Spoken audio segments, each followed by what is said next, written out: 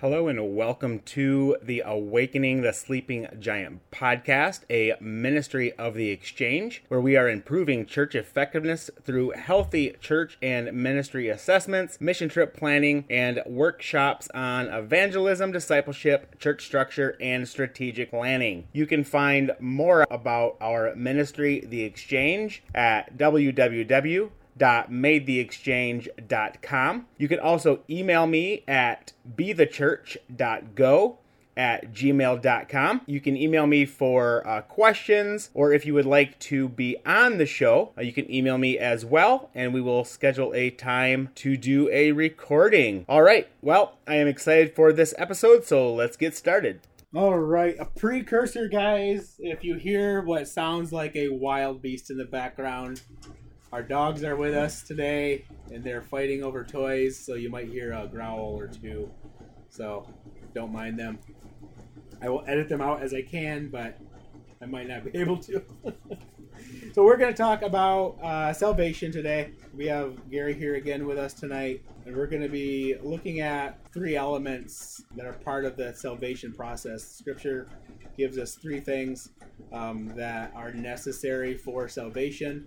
This doesn't mean that those three things in and of themselves save somebody, but it means that these three things are necessary as evidence of somebody who has put their faith in Jesus. So that might be a little confusing, but hopefully as we read through Scripture, it's going to make more sense. So I'm going to start out looking at Acts chapter 2, verses 37 and 38. And just before these verses, Peter was sharing the gospel with a group of people, and they asked him, how could they be saved? And so verse 37 says, when the people heard this, they were cut to the heart, this being the gospel, they were cut to the heart and said to Peter and the other apostles, brothers, what shall we do? Right? So they were asking, okay, like, how do we be saved? How do we have our sins forgiven? What do we need to do? And this is Peter's response.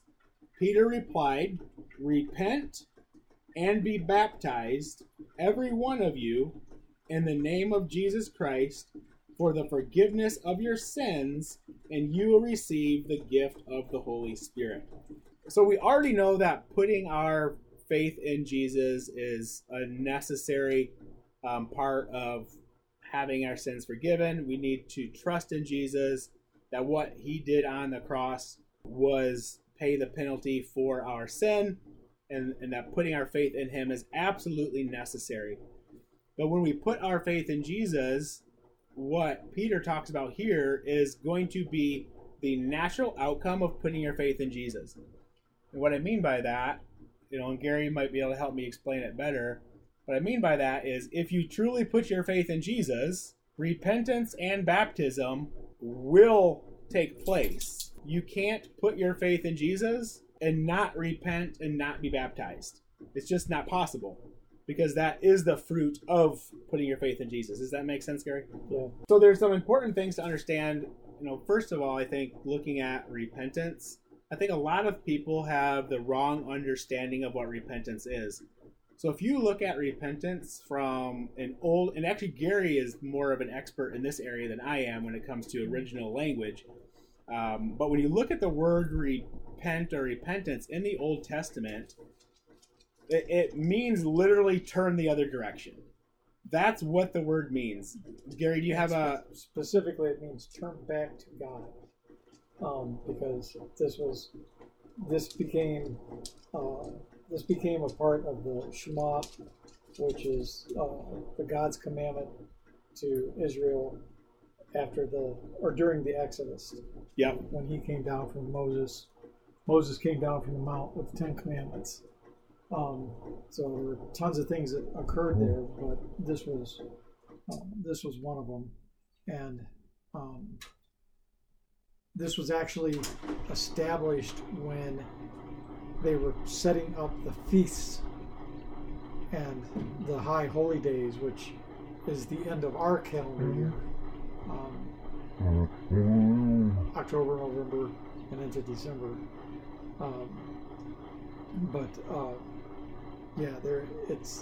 It's all about turning turning away from what you're doing back to God. It's about that fellowship. So when we look, and so what we hear so often, we hear actually a lot of pastors teach that is what repentance is, and it's not in the New Testament. Oh, there goes my mic. Our dog knocked it down with her tail. She's being a stinker tonight. And so actually what I found really interesting, I did a study on repentance, because I've always heard, so many pastors teach it from that, Old Testament perspective of it, like, turn the other way, turn back to God, stop what you're doing, right? And so we have to understand that word repentance was used in correlation with the law, right? And so, the Old Testament, they had to follow the law, there's all this stuff, right? So it essentially was saying, okay, stop doing what you're doing and follow the law. That's essentially what it was saying, right? But when you look in the New Testament, the law has already been fulfilled, so repentance can't mean turn back to the law because it's already been fulfilled. And then you start looking at the definition of it using the original language. What it actually means is realizing that your life is no longer your own and you are God's. Yeah, it doesn't mean stop doing what you were doing, because that's not possible. Like, you can't fully stop. It means basically dying to yourself, being reborn, and saying, okay, I am no longer living my life for John. I am living my life for God. And now what I do with the intention to serve God. And so it has a completely different meaning and context, because using the Old Testament word essentially means, well, you have to stop sinning. Repent from your sin. Well, you don't repent from your sin. You do that once. You repent. You recognize that it is. Now, there's a difference between like the act of repenting versus repentance, right? And so when we look here, repent means realize that you are God's and you are no longer yours, right? That's not the same as repenting, or I'm repenting of my sin means like I'm feeling sorry for, I'm stopping that. It's a different word that's actually used. And so basically what Peter is saying here to answer the question, well, what shall we do to be saved? He says, you have got to realize that your life is no longer yours and you're God's, and you need to dedicate your life to God and do everything in your power and God's power to follow him. That's what you need to do. And then he says, and be baptized. Okay? So notice we hear it taught, repent of your sins. Here, we don't read that. We read, repent and be baptized for the forgiveness of your sins. I find it interesting how a lot of churches leave that part out when they talk about baptism. It does not say, repent for the forgiveness of your sins and be baptized. It says, repent and be baptized for the forgiveness of your sin. That's very important to understand, because there's an order there. Like, language is designed in a specific way for a reason. And there's a reason that it does not say, repent for the forgiveness of your sins and be baptized. If it said that, we could argue that baptism could be optional, because your sins are already forgiven. But that's not what it reads. It reads, repent and be baptized, every one of you, for the forgiveness of your sin. So that means repentance, like repenting, and baptism are necessary for our sins to be forgiven. But those two alone do not matter if you do not put your faith in Jesus Christ alone. I think that's where a lot of teaching on grace alone is false teaching of how they teach it. Yeah, I agree. Well, what has your experience been, Gary? Well, you get that you're saved, Jesus' own words.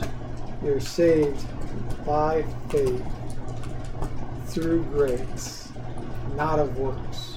Mm-hmm. And so you must acknowledge, if you want a modern word, to match the biblical Hebrew word of teshuvah, you acknowledge your sins, you accept Jesus as your Savior, but then you have to walk in that path, and that means and that means you need to start dying to yourself and living according to Scripture. And that's where repentance and baptism come in. Right, and that's a whole different. I don't want to use the word wrong, but it's a whole different animal. So essentially, faith without repentance and baptism is not possible. Yeah, it's just like faith without works is not possible. Right. So we have faith without repentance and baptism is not possible, and repenting in baptism without faith is pointless. Exactly, because there's old military humor. There are no atheists in foxholes. Right. Everybody screams, "Oh God!" Mm-hmm. When the shells start falling. And it's okay to it's clear that person believes at that second. But what happens after that? Yeah. What are they doing? Well, it's like Scripture teaches, right? It's like even the demons believe and shudder. That's right. Right? So it's like for us who put our faith in Jesus, there has to be something that's definingly and noticeably different from the demons, because demons believe in Jesus. Yep. Demons know Jesus is Jesus, and they're afraid of him. So just because you claim you know Jesus doesn't mean diddly. There has to be something, some sort of evidence, and that evidence is repenting and baptism. And that is evidence that you truly put your faith in Jesus and you are saved. So that is not teaching that repentance and baptism saves you. Only faith saves you, but repentance and baptism will follow faith. Anybody that says they put faith in Jesus and does not repent and is not baptized does not have real faith, because that is the fruit of faith. And then if you look at Mark 16, and I'm going to flip over there real quick. So this was prior to Acts, right? Jesus had already ascended come Acts. Just before you go there. Yeah. Matthew 7, 21, 23. Not everyone who says to me, Lord, Lord, shall enter into the kingdom. Right. And that is exactly why you need all three tenets of this. Yes. Because and then he was specifically talking to the Jews. Like the Jews, they believed in God, but they didn't, put their faith in Jesus. The Jews repented, right? I don't think Jews baptized, did they? Well, no. But even the apostles had problems in John. Because John 14 starts out with Jesus saying, you believe in God, believe in me. Mm-hmm. I am in the Father, and the Father is in me. And it continues on. I think it's so you can believe in God and still not be saved. Exactly. And that's what a lot of people don't understand. Is, it's like this goes back to the new wine and old wineskins parable. For the Jews specifically, because they had their way of thinking, and Jesus was the bridge, and there were Jews even then. Clearly, the apostles were capable of carrying that new wine because they could make the transition from the old skins to the new skins and spread that message. Yeah. Sorry, I didn't mean to interrupt you. No, that's good. That's really good. Now, I think it's important for us to understand those little nuances, because it helps us, make so much more sense of the gospel and it's it's so clear in Scripture. It really amazes me how befuddled we've made it. Like it's super clear, and for anybody that teaches, that, repentance or baptism isn't necessary to be saved, doesn't understand the Bible. Yeah. I think what they're coming from is, maybe they've been taught, that those save you, which isn't true. They get hung up on this faith alone thing. Like, right. Yes, it is faith alone. That works are not, quote unquote, necessary, but works will be the result of, right? It's like an automobile, right? Like I have a car sitting on my driveway, and it's got an engine in it, and and all of this stuff, and it runs. It runs, right? Yep. I don't need to put it in a gear and press the gas pedal for that fact to be any different. The fact remains regardless if I get in the car and put it in drive and press a gas pedal or not. But me knowing that isn't going to get me anywhere. Right. I still have to get in the car, put it in gear, press the gas pedal. Right. If I'm going to move my car. Yep. Me knowing about those factors is completely pointless unless I just want a really pretty lawn ornament. And that's what a lot of people I think have done with their faith. Oh my goodness, yes. It's like I have a pretty lawn ornament that I call Jesus and a cross around my neck, and I go to this beautiful church, but I've never actually repented, quote unquote, put my car in drive and been baptized, quote unquote, push the gas pedal. So I just have a pretty ornament in my yard, and that I'm paying on every month. It's like, and so when you understand that from that perspective, I think that's why Jesus taught in parables so much, because people could understand it. Yeah. And it's like you're paying the interest. Right. Put your foot on the pedal and go. Yes. I mean, even something as simple like if you go get a can of soda but don't open it, it's pointless to you. It still has soda in it. It's nothing changes about that, but you don't receive the soda until you do something, and faith, repentant baptism, the same thing. You don't receive salvation until you pop the top, right. And that is repentance and baptism. You can have a belief in Jesus Christ without being saved, but you can't have faith in Jesus right. without being saved, because faith will produce. Belief does not produce an outcome. Faith does.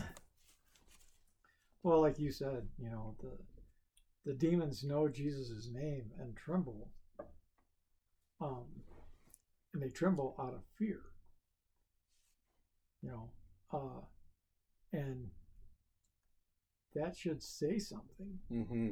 It really should, because in the Old Testament, the word that's almost always used when any angel approaches anybody is "fear not" or "be not afraid." Mm-hmm. And it's Yahweh, and what that means is there's two meanings there. Don't. It's gonna sound like I'm an idiot here, but we're talking about the withholding of the hand of God. So don't fear the hand of God. Do not fear. I'm God's messenger. Don't fear me. God's not here to make punishment on you. Whereas, like the angels that showed up at Sodom and Gomorrah and literally had to take Lot by the hand and escort him out of the city, because it was getting ready, that whole area was going to be devastated. They weren't the only people they were there for that they could say, "Do not be afraid," was Lot. Mm-hmm. Everyone else needed to be very afraid. Very afraid. Like afraid to the point of confessing God, and at that point it truly was a matter of teshuvah, of just repenting. But the city was so far gone, Mm-hmm. and we see that in our cities now. I mean, we're taking a side tangent here, but we see this in every one of our cities. All these crazy things that are taking place, and it's all immoral, and people are just running, and it.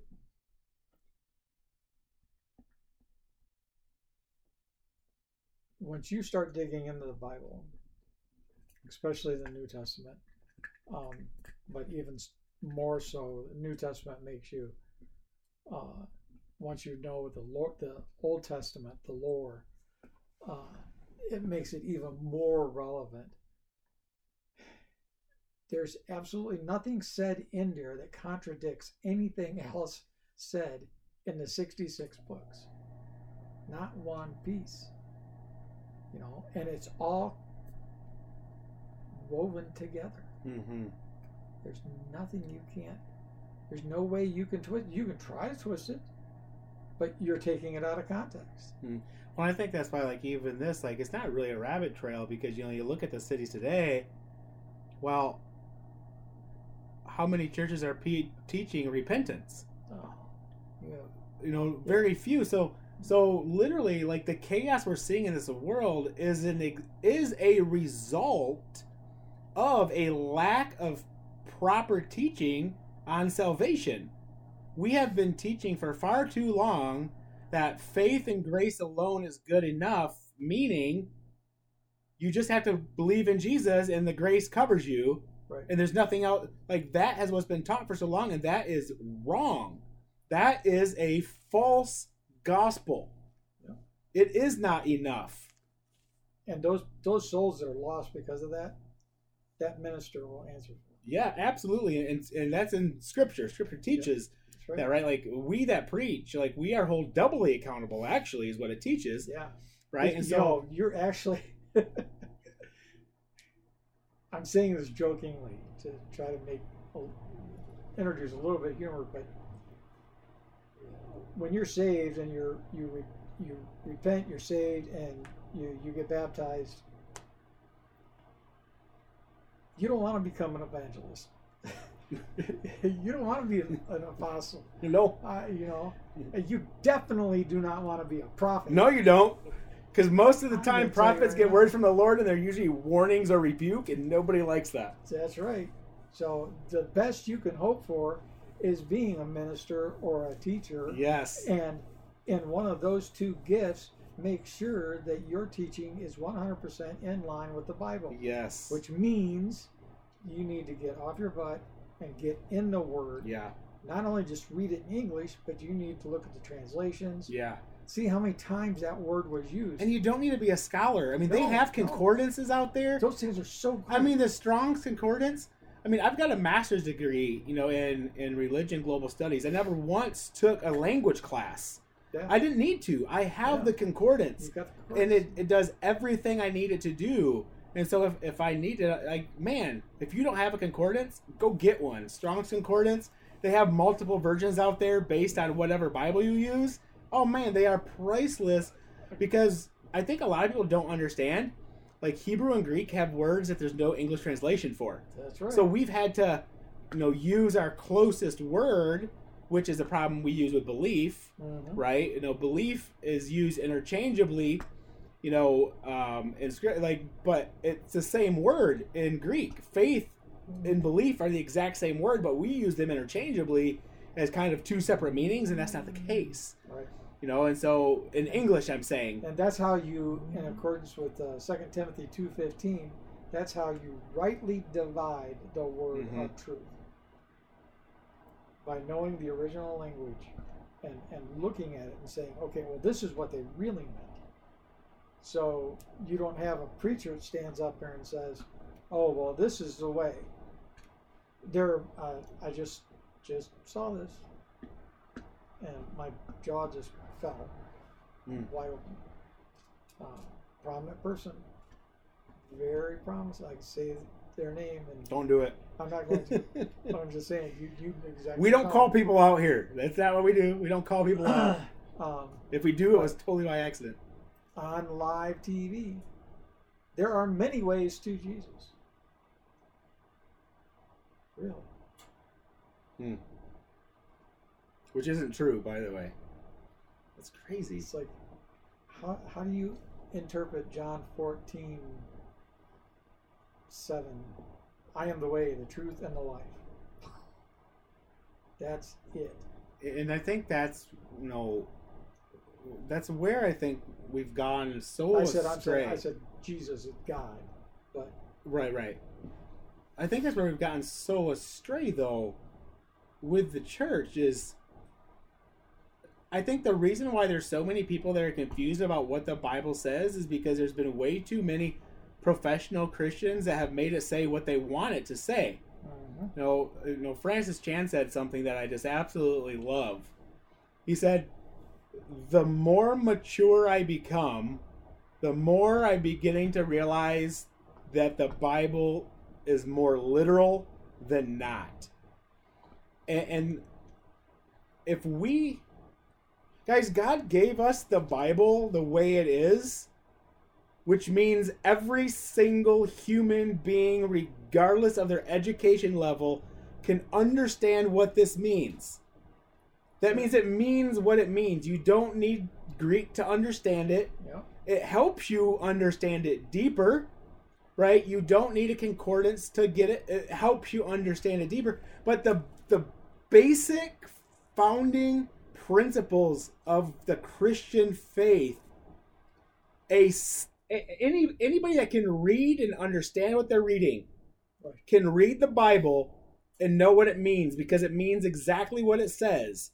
And I would say 90% of the Bible, and the other 10%, it makes clear that it's a parable or that it's a story. Like, it tells you, or it's a dream. Like the Bible is very good at saying, hold on, this is a dream. Hold on, this is a parable. Like, it tells you when it's not literal. So if the Bible doesn't tell you that it's not literal, it's literal. And that is not, and that's not what some people call a literalist. A literalist is somebody who believes everything in the Bible is literal. And that's not the case. The principle is literal, right? And so you need to understand those types of things, and I think there's been and again, don't want to go down another tangent, but there has been a huge issue in the church when it comes to feminism and sexism. Like, guys, the scripture is very clear, and some of you may never listen to my podcast again after this, and you might, send me hate mail. The Bible is very clear that elders cannot be women. Very clear. That does not mean women can't participate and serve and do ministry, but it's very clear that elders cannot be women. Super clear. Like, you don't need to interpret that. You don't need to try to figure out what it means. A husband of one wife does not mean a wife of one husband. It means a husband of one wife. And that doesn't mean women are less and men are more. It just means that is how God has structured the bride to function. And no wonder the church is falling apart when we're worried about, there are enough women in these roles. They don't belong in those roles. God has designed women to do other roles in the church. I am not a person who believes that women don't believe in, or women don't belong teaching, or I do believe they do in context, right? And that's taught in Scripture. It's very clear. But when you start thinking you can interpret Scripture however you want to, that's where the problem begins. And women are just as powerful in ministry as men, but they play a different role. And men are just like in life. Just like in life. Just like it's no different. Like, you don't need to be upset about that. Like, that's one thing I don't understand. Like stop freaking being upset and be proud of who you are and why do you want to be like other people so much? Like, why are women so concerned about being equal with men? Don't you like being unique? I do. I don't want to be like a woman. Not because I don't like women. In fact, I think women can do a lot of really great things that I can't do, but I don't want to be one because I'm proud of being a man because I've been created this way. Right. And women, you need to be proud of who you are, of how God's made you, because you have been designed to do things men weren't meant to do. And you should be proud of that. That's not a sexist. That is how God created the functioning world. I don't understand it. Since when is equality a good thing? I'll tell you what, I do not want everybody to be like me. I do not want everyone to be like you, Gary. I don't want everyone to be like my wife. Like I don't want every black person to be like a white person or white person to be like a black person. Their cultures are amazing. Everybody, leave them alone. Just stop. Like, it is okay being different. And learn to love other people because of who they are and their culture. Stop trying to change them. Stop trying to want to be equal, right? No, having equal rights as a human being is not the same thing. That's right. That's a different topic. It is. But let's be proud of who we are and be specific too, because the Bible speaks of that. What civil rights are. It doesn't label them as civil rights, but talks about master and slave. And what a master should do and what a master shouldn't do. And what the slave should do, the servant should do. Yeah, and in scripture, for those of you who aren't listening, right, when you read slave or servant, in scripture, it's translated that way because that's the word that's used, but it was much more of an employee boss role. Yeah. The masters, the masters cared, for their servants. The servants loved working for their masters. It wasn't like a slave like you think of, that we were dealing with here in the United States and elsewhere. It's not that type of. It's not slavery. Right. So it's a different word. So don't confuse that. A lot of people say, "Oh, the Bible." No, promote slavery. No, it doesn't. You need to understand what that means. And again, that's why a concordance is important. It helps you understand. That's right. But why isn't a concordance needed to understand that?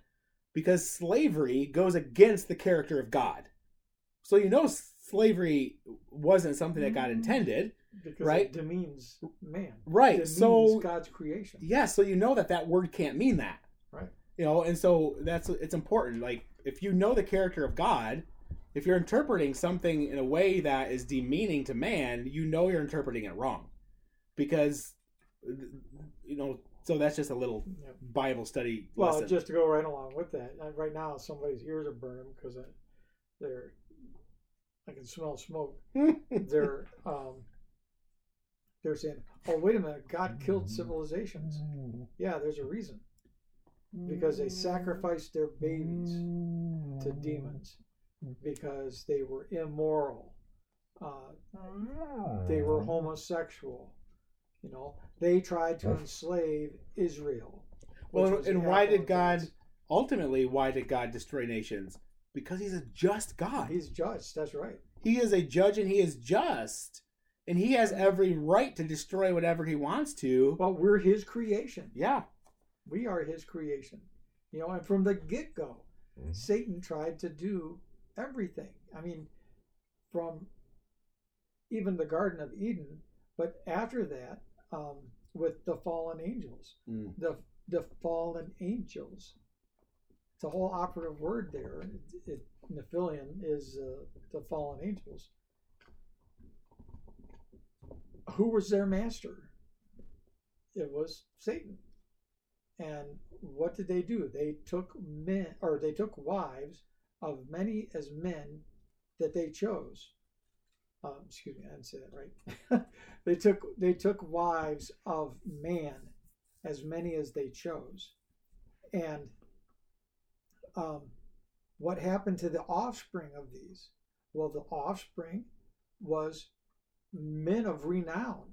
Well, that's actually a very correct translation of the word that was used there. This wasn't well, that's another rabbit hole, but just be known that these were how you got for lack of a better word, the Greek demigods. You got a fallen angel breeding with a human, and a fallen angel only has two characteristics. They have a body and a spirit. They do not have a soul. What do humans have? We have a body, we have a spirit, and we have a soul. And when we mate with another human, we create this precious little entity that has to be cherished. It has to be raised correctly. It has to be, as it says in Deuteronomy, you shall teach your children these laws. You have to be, these children have to be nourished under the Word of God. And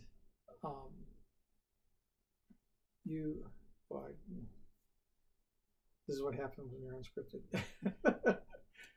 There's just so many things you can. That's what's great about editing. You can just wait for the pause and delete it. Yeah, right.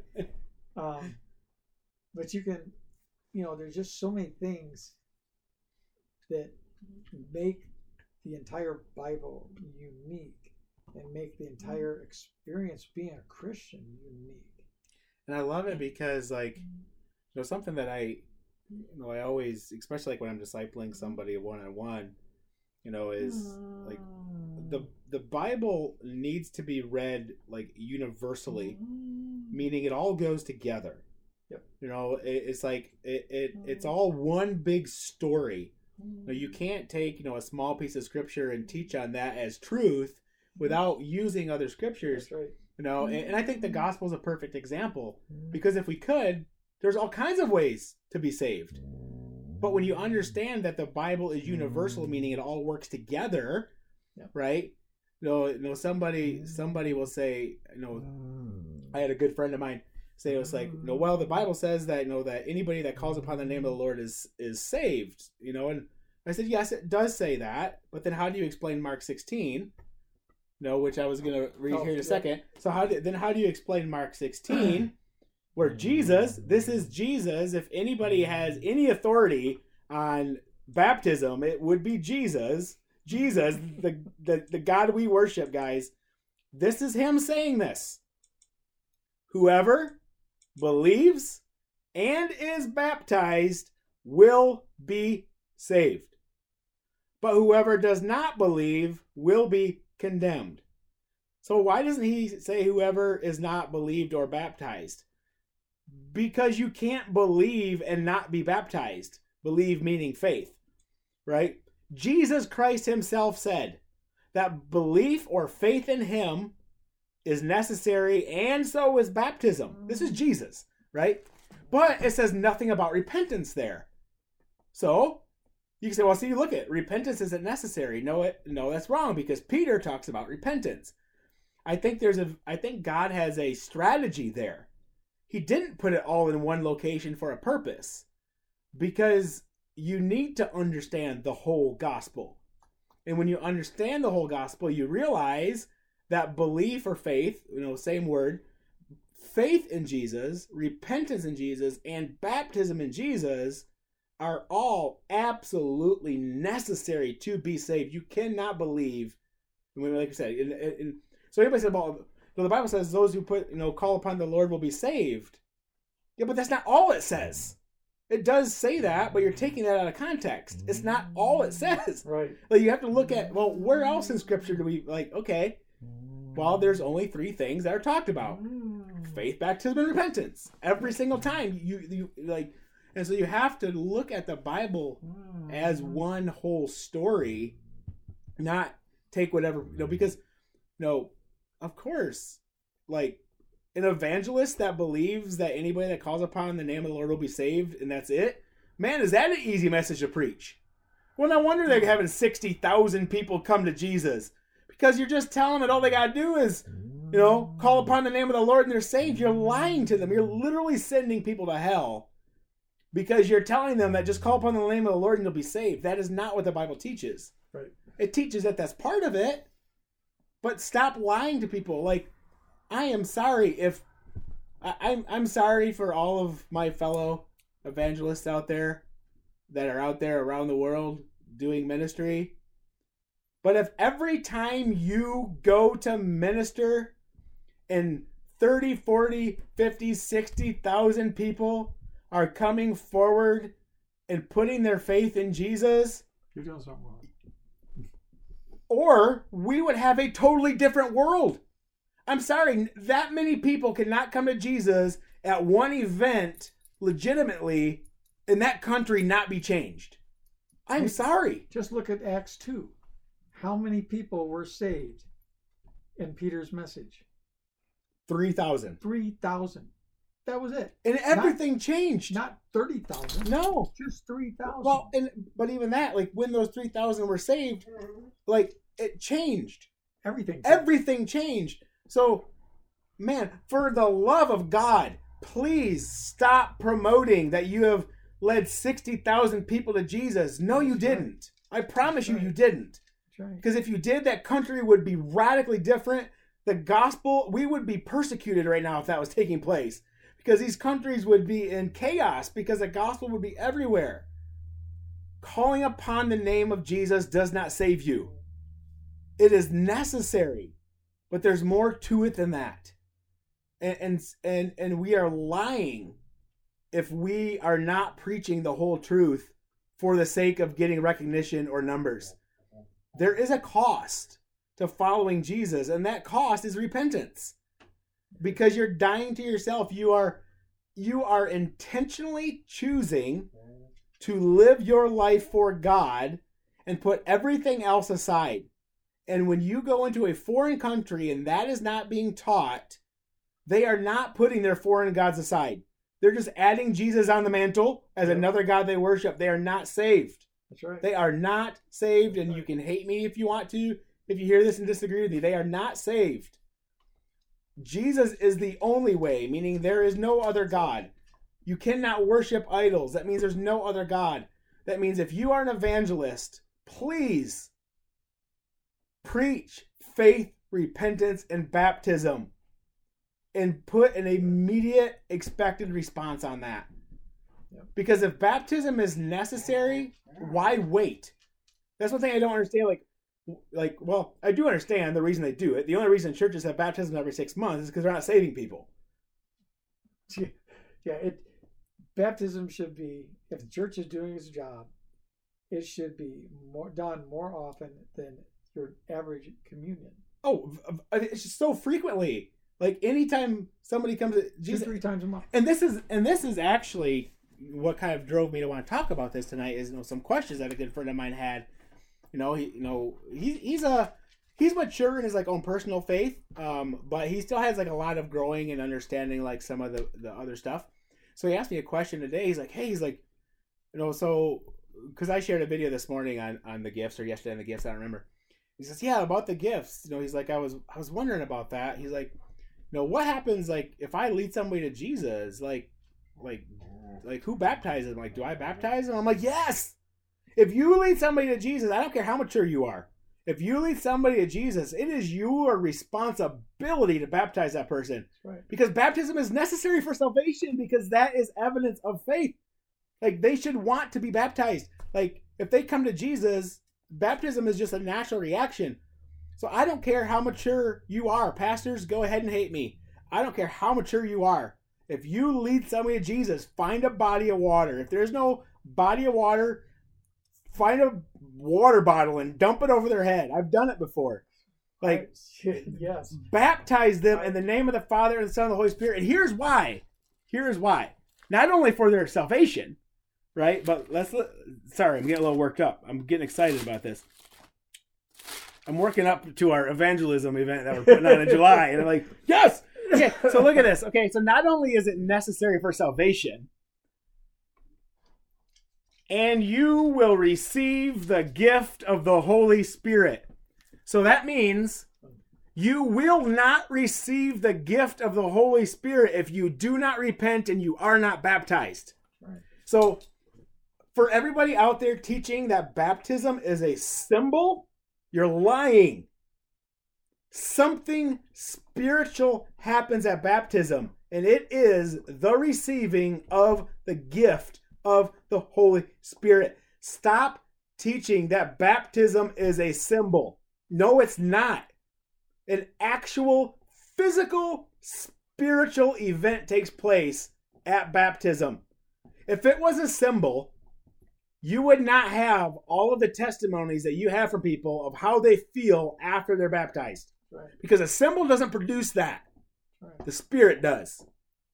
The Spirit is only given upon baptism. It is important. So if you've not been baptized, you do not have the gift of the Holy Spirit. You don't. And yell at me all you want to. The Bible says, the Bible teaches that. If you have not been baptized as a believer, that means if you've been baptized as a child, they don't count. If you have not been baptized as a believer, you do not have the gift of the Holy Spirit. Go find somebody right now that you know that's a believer and demand to be baptized. I promise you your life will be different. We have got to stop teaching partial truths. We've got to stop teaching what's convenient. We have to stop teaching what is cultural. You know, we live in West Michigan, man. The gift of the Holy Spirit is not cultural here. I don't care. It's the gift of the Holy Spirit. You need to baptize these people. That's right. If you grew up in the Reformed Church, I promise you probably do not have the gift of the Holy Spirit because they don't baptize adults. Go get baptized. Go get baptized. You will receive the gift of the Holy Spirit. Putting fingers on a baby's head when they're 1 year old or 6 months old is not baptism. That is not. That is not baptism. That's not sealing anybody. That's not protecting that child. If you want to know how a child is saved, the Bible teaches it. It's through their believing parents. And yes, that means a child that does not have believing parents will end up in hell. Yes, you heard me correct. That's very true. Does that piss you off? Or does that motivate you to share the gospel? That's right. It should motivate you to share the gospel. Stop using those excuses as reasons to change the gospel. A baby will burn in hell if they have unbelieving parents. Go preach the gospel. Lead their parents to Jesus and that baby's saved. Period. The Bible teaches that. Come on, we have to stop teaching these false truths because they're hard to hear. I don't like that. But when you think like God is holy, it doesn't matter. It's just like it's the same thing with people. You know, it's like, well, what about those nations who never had the chance, to hear the gospel? Are they going to hell? Yes, absolutely. Well, that's not fair. You're right. It's not. We shouldn't have sinned against the Father. That's right. We got what we deserve. If it makes you mad, go evangelize those nations. Because there's two things that need to happen for Christ to return. One, the church needs to be unified. And two, all nations need to be reached for Jesus. So rather than sitting behind your computer or your car or your phone and getting upset at me right now for what I'm saying, that people are going to burn in hell because they don't have the chance to hear about Jesus, stop being selfish and wandering in your emotions and go preach the gospel. Go find a country that they don't know about Jesus and go, or are you too scared? Are you afraid to die, or do you not know the gospel? Stop being offended by everything. Stop being offended by the truth and go preach the gospel. If you're so concerned about people burning in hell because they never had the chance to know about Jesus, go share Jesus with them.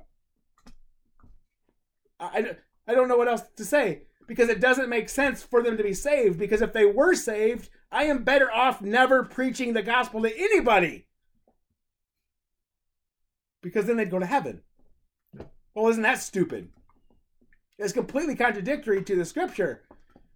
And I wonder why we get all worked up. I think we get worked up because we're selfish. Because when we realize that it's our responsibility, now we're forced to do something about it. Yeah. Or create not. Excuses. Yeah, we use excuses. Yeah. And we can't do that. It is our responsibility, church, to go preach the gospel. To go make disciples of all nations. That's a command to you. I don't care how mature you are. That is a command to go preach the gospel to all nations. Go make disciples of all nations. And I'll give you just a very brief, and this is not testimony to me. This is testimony of God. I've had AFib for 10 years. And I have literally had my device go off while I was playing guitar in a praise band, and I kept right on playing. I have been preaching and have my device go off and me drop to my knees and have somebody in the back realize what was going on. I didn't stop preaching. They came up and helped me stand back up, and I never stopped. And that's happened multiple times. And that's what God does for you. Satan will try to take you out. He'll try, And we need more testimonies like that. I think we've gotten to the point where, like, people are afraid to be like Paul, right? This is what Paul said. Like, if I'm going to brag about anything, I'm going to brag about how sucky my life has been since I followed Jesus, right?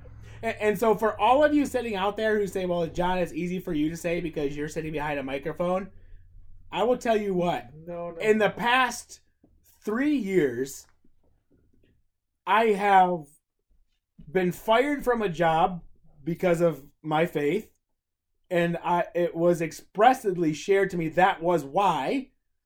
And I chose not to sue because that is a price that I am willingly choosing as a believer. Right. I expect it. I've been fired from a job. I was offered a very well-paying job, which I also refused because a church did not know where they stood on a certain belief. How can you work for a church that doesn't know where they stand on a belief? I mean, why are you a church to begin with then? In the past, I've lost upwards of a half dozen jobs because of my faith. I'm not someone sitting behind you. Oh, it's easy. No, like I don't care. Right. Like literally, I don't care what you think. That's it. Like, and if you have the truth and you know it, that's how you feel. That's why Jesus could be as bold as he was, not because he was God, because he willingly let go of like that aspect of who he was. That's right. He could be as bold and do what he did because he knew what he had was the truth, and nobody could tell him otherwise. That's right. And when you believe the gospel that much, you literally don't care what people do to you. And it's like he did all that knowing what they were going to do to him. Yes, knowingly. So don't be sitting there and be like, oh, you're just saying this. No, like I've experienced it. And I'm not, again, like Gary said, this isn't something about, oh, John, this. No, No, I've personally seen a couple of things John's been through. That's the price I have willingly paid, and I'm still going through it right now. We're in the midst of it right now. And my wife, same thing. She's looking for work right now. And because of a particular faith belief, she is very limited in the jobs that are available in her profession. Now, she could choose to, do this particular thing that is required. I mean, is it going to, ruin her faith? No. But it's against what she believes, and she is not willing to compromise that. That's right. And so we're struggling. Financially, we are struggling, but we're okay with that because we're willingly choosing to do this because we know that's the price to pay. And it's okay. And we need more people telling these stories because how is anybody ever going to know their struggle is normal if we don't talk about it? That's right. It's not prideful. It's not arrogance. Anybody that tells their testimony about what they're going through because they're serving Jesus, please stop saying they're arrogant. No, it's normal. Persecution is supposed to be normal for the Christian. We are supposed to experience hardships and trials. James tells us, count all trials as pure joy. Well, how are we supposed to count all trials as pure joy if nobody's ever talking about their trials? Then we're going to be thinking we're the only ones going through it. No, we need to talk about these things. It's hard. It is hard. I know people right now that their identity is literally hidden because there are countries looking for them. Yeah. Because they take trips and go share the gospel. Like they're literally living in the United States under a false identity, so they can't be found because of the gospel. I mean, and these are people I know personally. Like I've spent time with these people. Like we need to hear more stories like that because I promise you it's going to happen here. I promise you it's going to happen in the United States.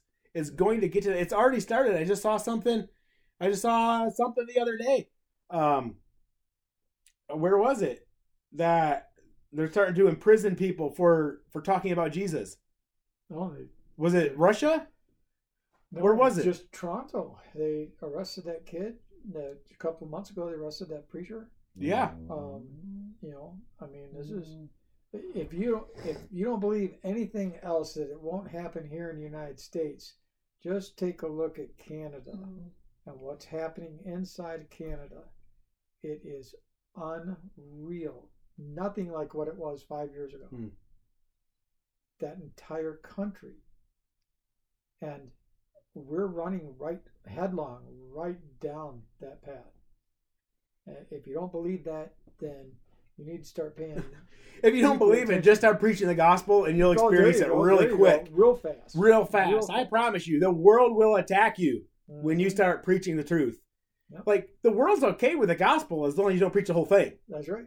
You start preaching the whole thing, that's when they get mad. Well, once if you preach the gospel, then you must evangelize ESG, equality, and I don't even remember what the other two things are.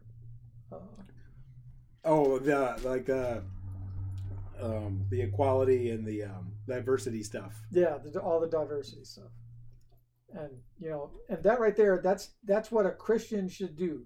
The mental attitude that I've got that I can't even say what the what the letters are, that's exactly what you should do. Because it don't mean nothing. It means nothing to your salvation. It means nothing to you being a servant to God and following the steps of Jesus. Nothing to your ministry. Nothing. For me, to die is to gain. To live is for Christ. And I think that's important too, like for so many people to understand, like just because Christians don't support LGBTQ, or this, the equity and the all this stuff, just because we don't support that doesn't mean we don't love those people. That's right. Like, that's right. Like we do, but just because we love people doesn't mean we can accept whatever they do. And if you think I'm wrong, well, you're proving your own point. If you think you're wrong, you're proving my point. Let somebody kill your child, and then at their trial, you beg the judge for what's that called? Manumission. You beg the judge to let him go. When you can do that, then you can come talk to us about it. Well, it's even just a simple fact. Like, if you're disagreeing with me right now, you are proving my point. Exactly. So you're stuck in a catch-22.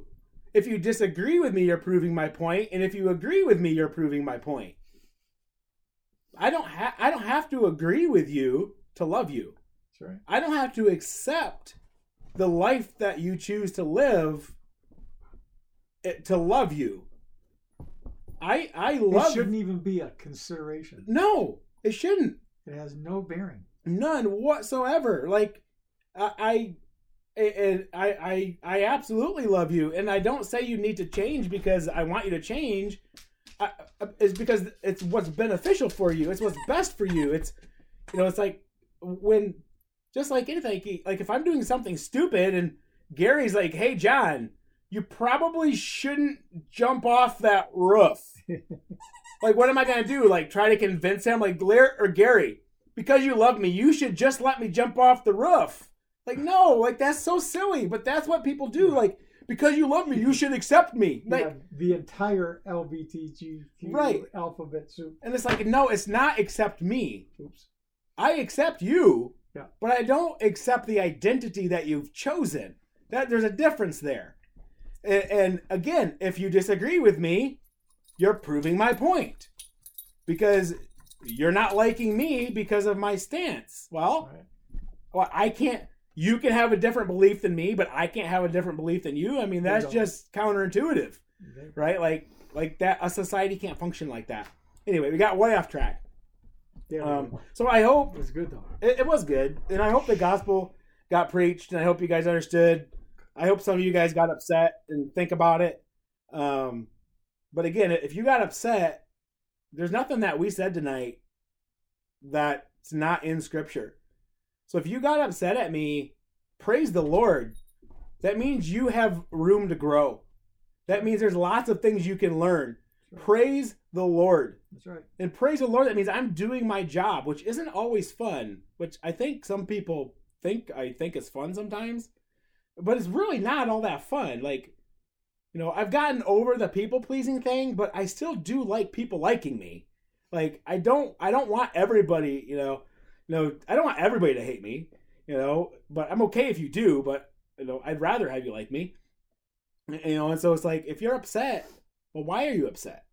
What are you so upset about? Because I have not, and this is the God's honest truth, I have never talked to anybody that believes the same thing I believe and has gotten upset at anything I've said, no matter how I've said it. Yeah. They may have been like, oh, dude, you probably shouldn't have said that way because you probably made some people mad. But I liked it, man. It was good. Right? No one's ever said, oh, my gosh, like, that's absolutely horrible. Like, you hurt my feelings. I've never heard that from somebody who actually believes the truth. Because you won't. If you believe the truth, you're going to love it no matter how it's said. Like, I don't mean to make people upset. I don't mean to, like, I'm just like, no, it's the truth. Like, believe it. And like, I'm sorry if y'all liberals can get upset and go furious about what y'all believe in. I don't see your problem with Christians getting passionate and fired up about Jesus. Amen. Because we have a message that can save your soul, and you have one that's leading you to hell. So let us help you. Why is it okay for you to be passionate about garbage, but it's not okay for us to be passionate about truth?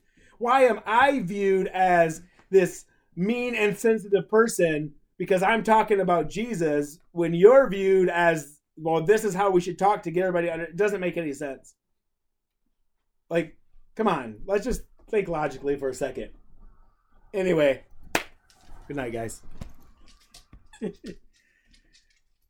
Thank you so much for listening to the Awakening the Sleeping Giant podcast. Don't forget, you can contact me anytime by emailing me at bethechurch.go@gmail.com. You can also learn more about our ministry, The Exchange, by going to our website, www.madetheexchange.com. And if you have not already, don't forget to like and follow this podcast, as well as share it with your friends. Now go out and awaken the sleeping giant.